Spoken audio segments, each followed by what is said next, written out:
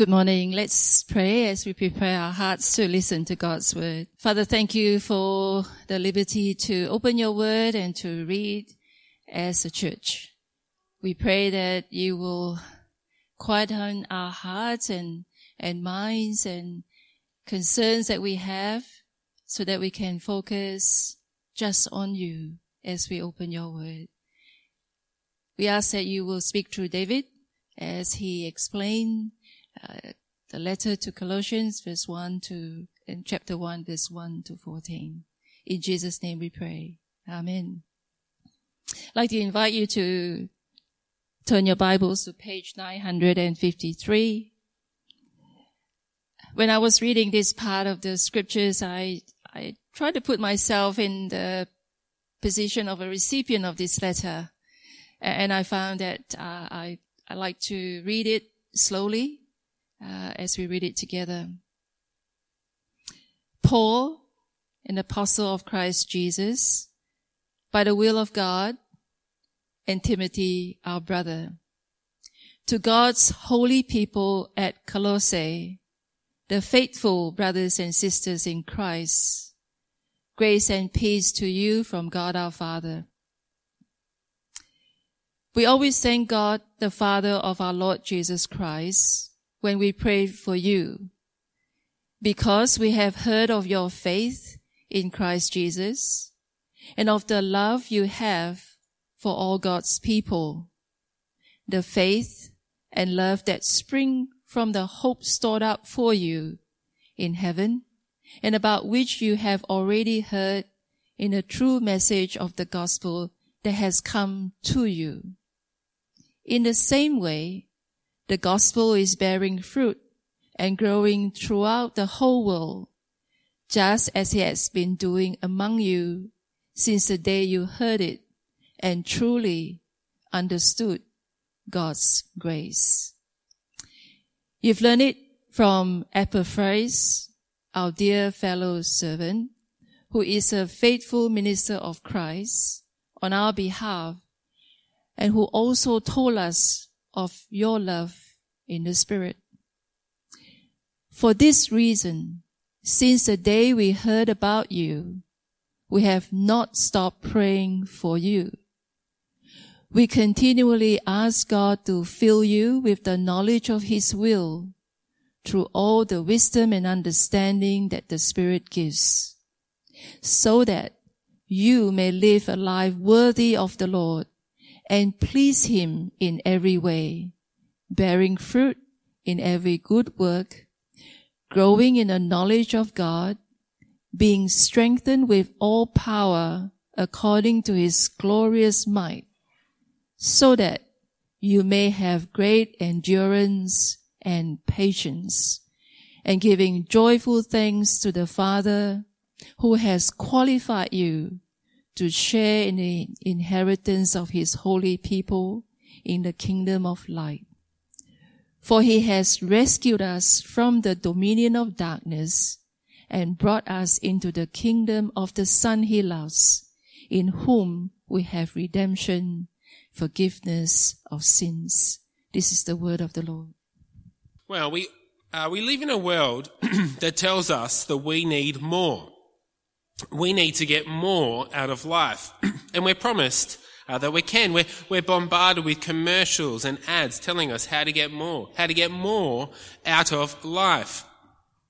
How to get more out of your money, how to get better bang for your buck, a better nest egg, better holidays, better car, house, groceries, or how to get more out of your diet, how to lose weight, how to bulk up, how to have a more healthy lifestyle. And you see, the internet's full of ideas and tips on how to be more successful, more satisfied, more fulfilled, more healthy, popular. You name it, it's on there. And so we can be left thinking that we need much more, that we are missing out. But I wonder if we think the same about the Christian life. Are you satisfied with your walk with God? Or do you want more? Are you hoping for some vigour, some oomph, some feeling, something that the feeling of not missing out? Like those other Christians down the road who seem to be so full of life.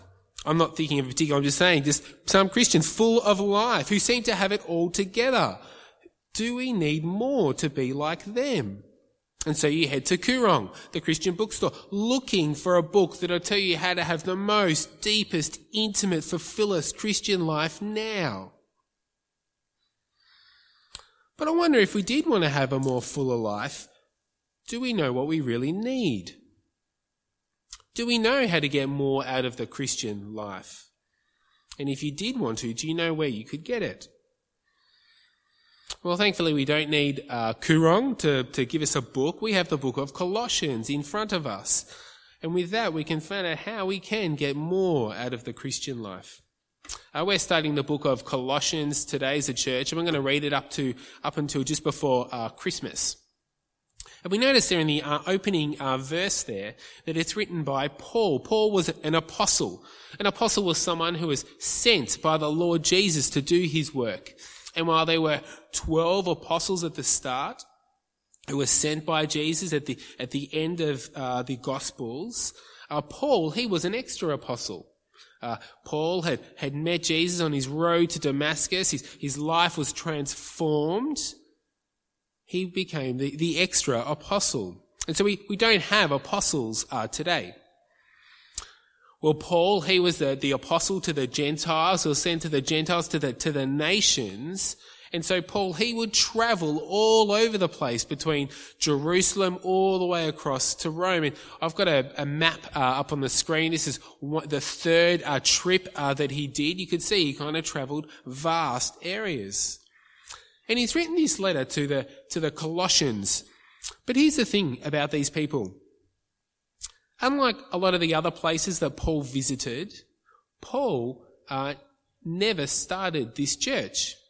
He didn't plant this church. In fact, he didn't even go there. He kind of skips Colossae on his way to Laodicea.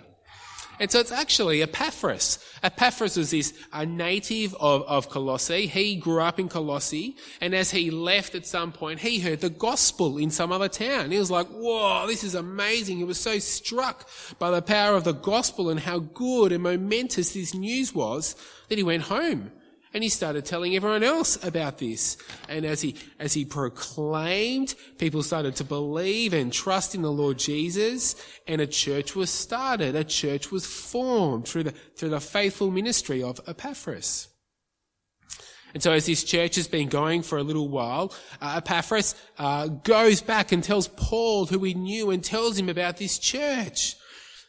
And so Paul, whilst he's in prison, he sits down and he pens this letter and sends it off to them.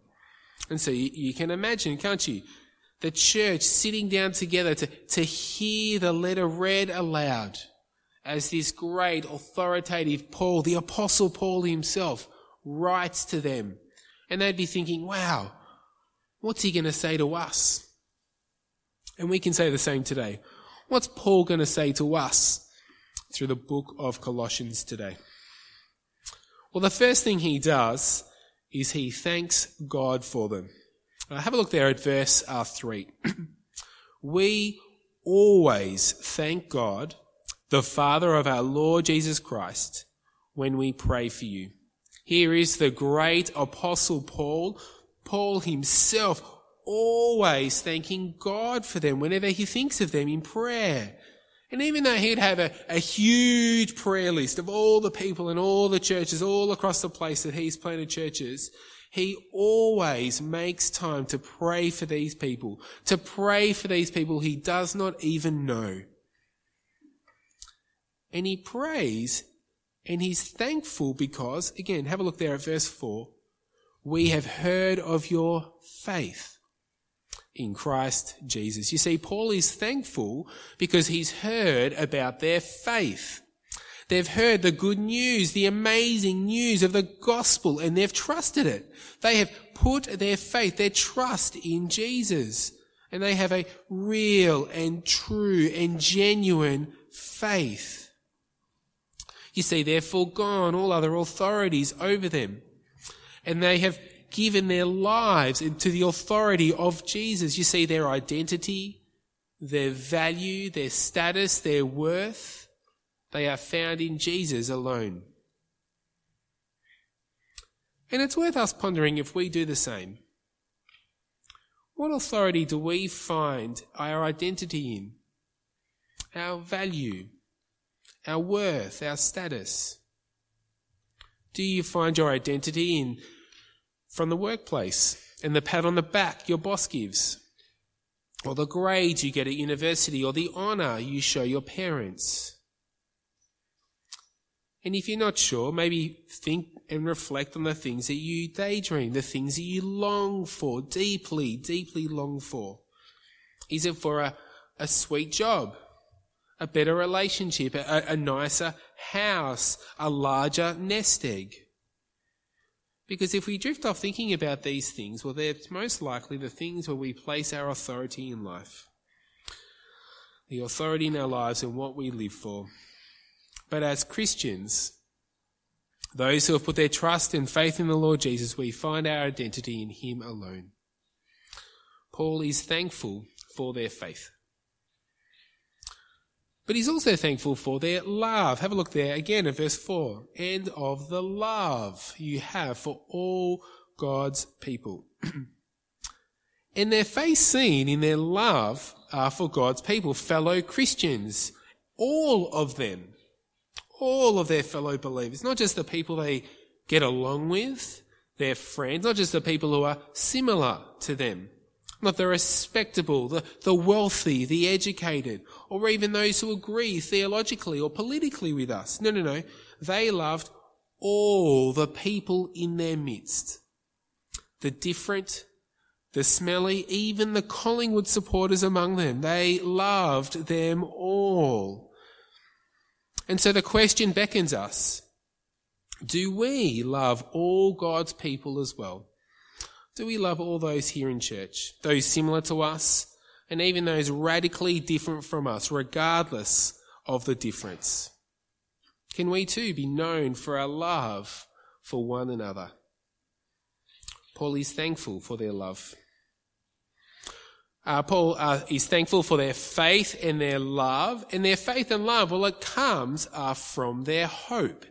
It comes from their hope. Again, have a look at verse 5. The faith and love that spring from the hope stored up for you in heaven. You see, they have a faith and love because of their hope that is stored, it is reserved, kept for them in heaven. Hope is an anticipation, something that we look forward to happening. And we hear this language all the time. I hope my team wins, or I hope I get this job, or I really hope this circumstance happens. And hope can drive us and give us a reason to live. And so when we hear stories of people who, say, survived Hitler's Holocaust and survived the concentration camps, it is those with hope who survived. Even though there was no guarantee that they would survive, they still had hope. But see, as Christians, our hope is guaranteed. Our hope's stored, reserved, kept in heaven for us. And it's the hope of salvation, eternal life, of life beyond the here and now. It's the hope beyond the muck and pain of this day. It's the hope of eternal life that is kept, reserved, stored for us in heaven. And nothing can get to it. It will never perish, spoil, or fade like everything else in life. And we have it because of the resurrection of our Lord Jesus, who died and rose. He gives us this wonderful hope. And it's a guaranteed hope of what is to come that really helps us face the difficulties we find ourselves in each day. The difficulties at work, at home, our broken relationships, the persecution we face for being believers. Because we know that what is here and now isn't all there is in life. We have something so much better, greater to come, and that is our great and sure hope. As Paul begins his letter to these people he's never met, he's thankful because he has heard of their great hope that is stored in heaven, which has resulted in their faith in the Lord Jesus and their love for one another. I wonder how you feel about your fellow brothers and sisters around you. Are they your family, your friends, people you don't know? Imagine seeing them like Paul did and being grateful and ever thankful for the work of faith, of love and spirit in each of our lives. Let me encourage you to thank God for each one of us, our fellow brothers and sisters in Christ, and particularly for their faith, their love and their hope. Well, they have this faith, this love and this hope because of the work of the gospel. The gospel has been proclaimed and they have heard it. Have a look there at verse 5. You have already heard in the true message of the gospel that has come to you. You see, Paul isn't explaining the gospel to them for the first time. Paul isn't the one who came to them and shared the good news of Christ with them. No, they've already heard it. Epaphras brought how's it described there? The true message, the word of truth, the gospel. You see, the momentous news of salvation through faith in Jesus. Epaphras was the one who brought it, and upon hearing it, well, they believed. And the incredible effect of the gospel among them is actually happening across the world. Verse 6, have a look there. In the same way, the gospel is bearing fruit and growing throughout the whole world, just as it has been doing among you since the day you heard it and truly understood God's grace. You see, the same gospel that was preached to them and bore fruit among them, well, it's that same gospel that is being preached all around the world and is bearing fruit all around the world. Because this gospel message, it's not just this momentous news, isn't just for a select few. It is marvelous news for all people all over the world. And for us today, the gospel continues to bear fruit all around the world. It may feel like the church is in a rapid decline in the West, but secular newspapers like the Washington Post, even they report that there is rapid growth of people becoming believers, of becoming Christians in China, in Iran, these places with great persecution, and yet the Christian church continues to grow. People are coming to know and trust in the Lord Jesus. Isn't that incredible? It continues to do a great work all around the world, as it does among us, as we proclaim, as we speak the word of Christ to those around us. It bears much fruit. You see, Epaphras was the first one who brought the good news to them, and as he spoke, well, they heard and they believed. And Epaphras would have been very dear to them as a result. And so I wonder for you, who's the Epaphras in your life? Who was the one who first shared the good news of the gospel with you? You might have been privileged. What a great privilege you've had, if this is you, to have been raised in a Christian family, that you have always known of God's love for you in the Lord Jesus. How wonderful that is for you. Thank God for your godly parents who sought to teach you the ways of the Lord Jesus from infancy. Or you may be like me, who heard the gospel at university or later in life because someone loved you and cared for you and gave you the time to speak with you, to read the Bible, to share the wondrous gospel with you, who answered your questions, who dealt with your pushback and your ridicule, but patiently and prayerfully spent time with you until you believed. Let me encourage you this afternoon to thank God for those people in your life. Thank God for the Epaphras in your life. Paul thanks our God for these Christians he's never met, because they've heard the gospel, because he has heard that the gospel has been bearing fruit among them, seen in the way that they have faith in their love and their hope. And yet Paul wants more. You see, Paul wants more for them. He doesn't just want them to be stagnant in the faith. Yeah, I'm a mature Christian. I've got it all covered. I'm all good. No. He wants more. He wants them to grow. He wants them. He moves on from thanking God for them to praying for them. He prays that they'll have more, and so he does that by praying, asking God that he will fill them. Have a look there from verse 9. For this reason, that is, because the fruit of the gospel, their faith, love and hope seen in the way that they live, because of that, since the day we heard about you, we have not stopped praying for you. We continually ask God to fill you with the knowledge of his will through all the wisdom and understanding that the Spirit gives, so that you may live a life worthy of the Lord and please him in every way. He prays they will be filled with the knowledge of God's will. You know, he's already prayed. He's already given thanks for the understanding, the knowledge that they have of God's grace, verse 6. And correspondingly, he now prays that they'll be filled with the knowledge of God's will. But it begs the question, doesn't it? What is the knowledge of God's will? What does that mean?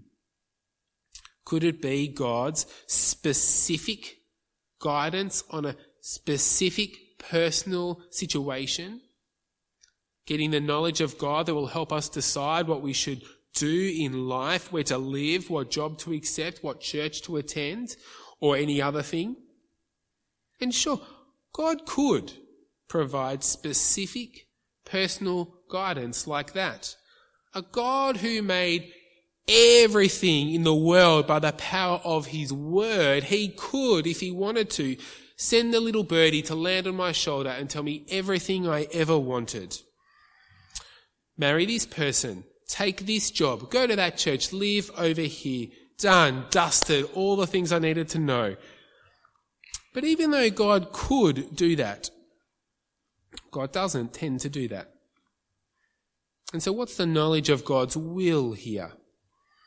We see there in verse 10 that by knowing God's will, we will live lives, we will walk in ways that are worthy of God and please him in every way. And so it's knowing what God delights in, what God takes pleasure in. It's less about me, it's less about you, but more knowing what pleases God. You see, he wants them, in fact, he wants us here today to have a deep and enduring understanding of Jesus and all that he has done and what that means for us today.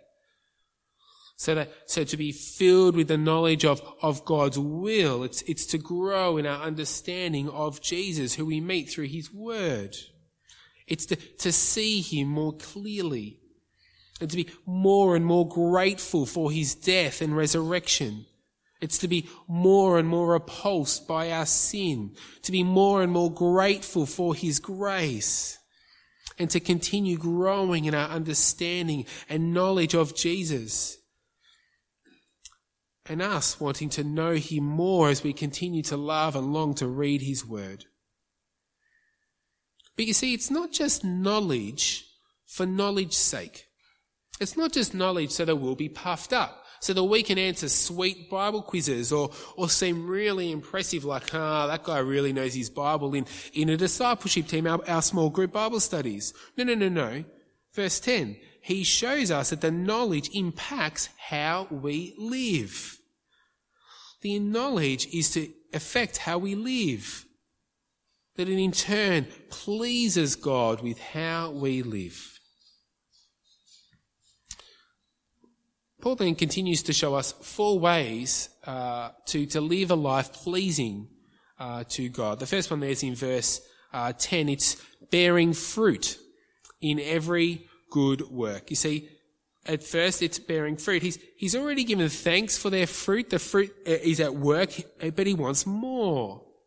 He prays for more fruit, not stagnant, to think we've got it covered, we've reached maturity. No. But to continue growing, to bear fruit, to be evident in the way that we live our lives. Bearing fruit in our faith, our love for one another, and the hope we have of Christ's return. You see, he wants us to be productive in our walk with the Lord Jesus. Second, again from verse 10, growing in the knowledge of God. You see, Paul keeps on coming back to this idea of knowledge and growing in the knowledge, because our lives, the gospel is all tied up with the knowledge of the gospel. The gospel drives everything.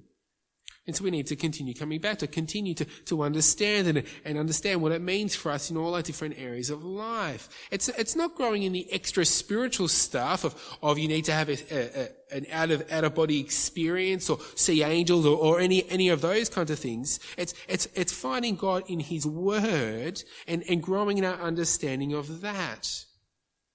That is what He wants us to have, to grow more in. Well, next is verse 11. Have a look there. Being strengthened with all power according to His glorious might, so that you may have great endurance and patience.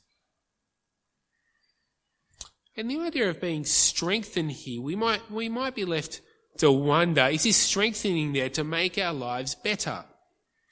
To give us the strength, to give us what we want, what we need in life, to take away the pain, the hurt, the troubles, the trials that we find ourselves in?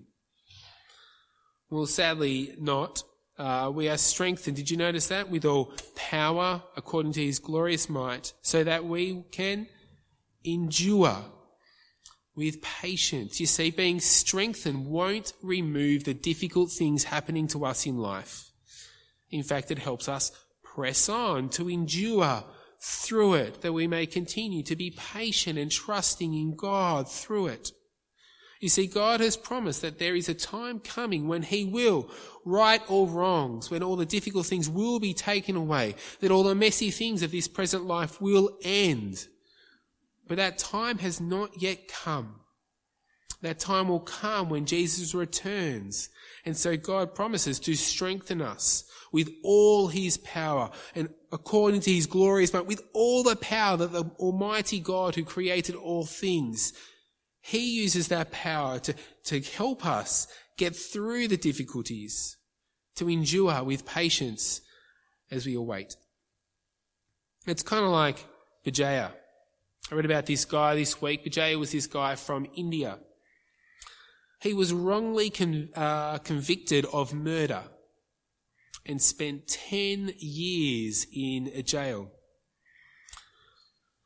But his time in jail saw him really strengthened in his faith. He said he was quite nominal in the past and actually grew to have a genuine faith through his time in prison. He grew in his appreciation of God's word. He was growing in the knowledge of God's will.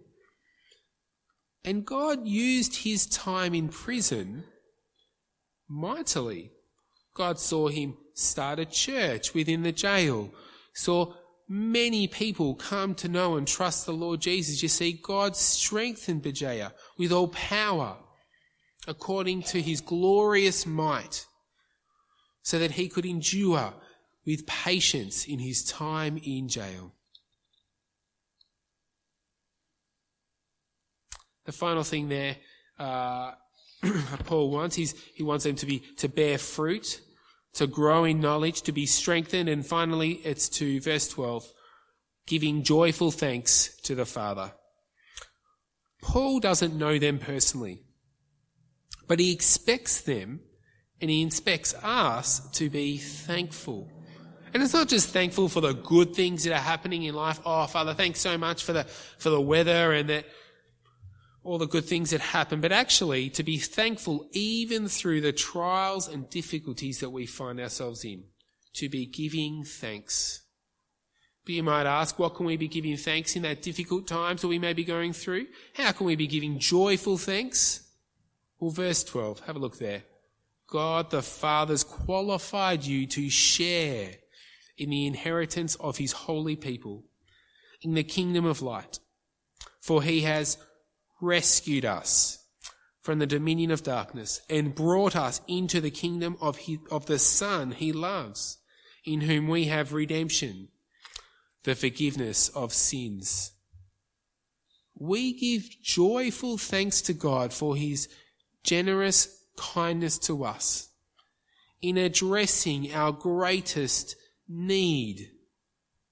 You see, our greatest need isn't to fix our broken relationships, to heal us from our sickness, to deal with the corruption, injustice of the world, in terms of the abuse of the environment, in ending world peace or creating or ending poverty.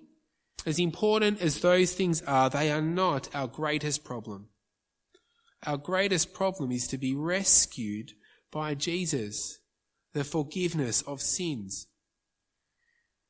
And you see, the need to be rescued shows that we're in danger. But we need help, but we may not even realize it. We may not realize we need to be rescued.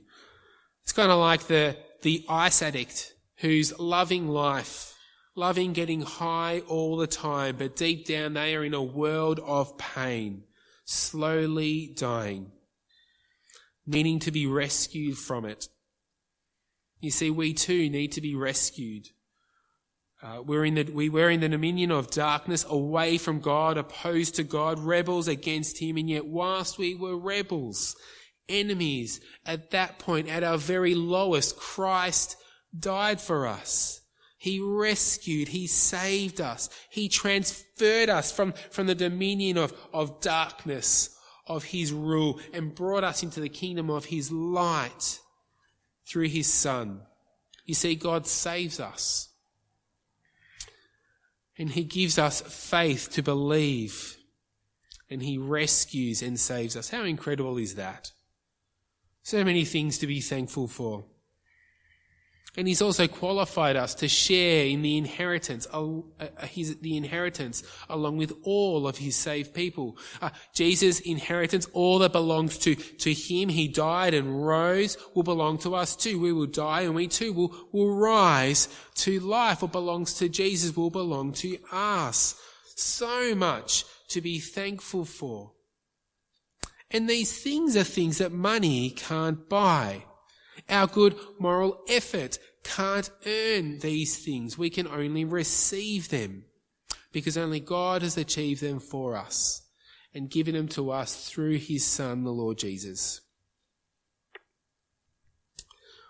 Paul's thankful for the faith and love and hope of this Colossian church. But you see, he wants more for them. He wants them to be filled with the knowledge of God's will, and that it would be seen in all areas of their life. And while the world tells us we need more, Paul wants more for us too. He wants us to continue to grow, to be filled with the knowledge of God's will, and that it would be seen in the way that we live. And so let's be shaped by this wonderful prayer. And whilst it's good to pray for the things going on in our lives, like our auntie's sore toe, let's not cheapen our prayers by just praying for those things. Let's be shaped by Paul's prayer here and pray for more for one another, that we may be filled and be seen in our life. God wants more for us, but we can only do that by his help. And so let's do that now. Let's pray to God and ask his help to fill us. Let's pray.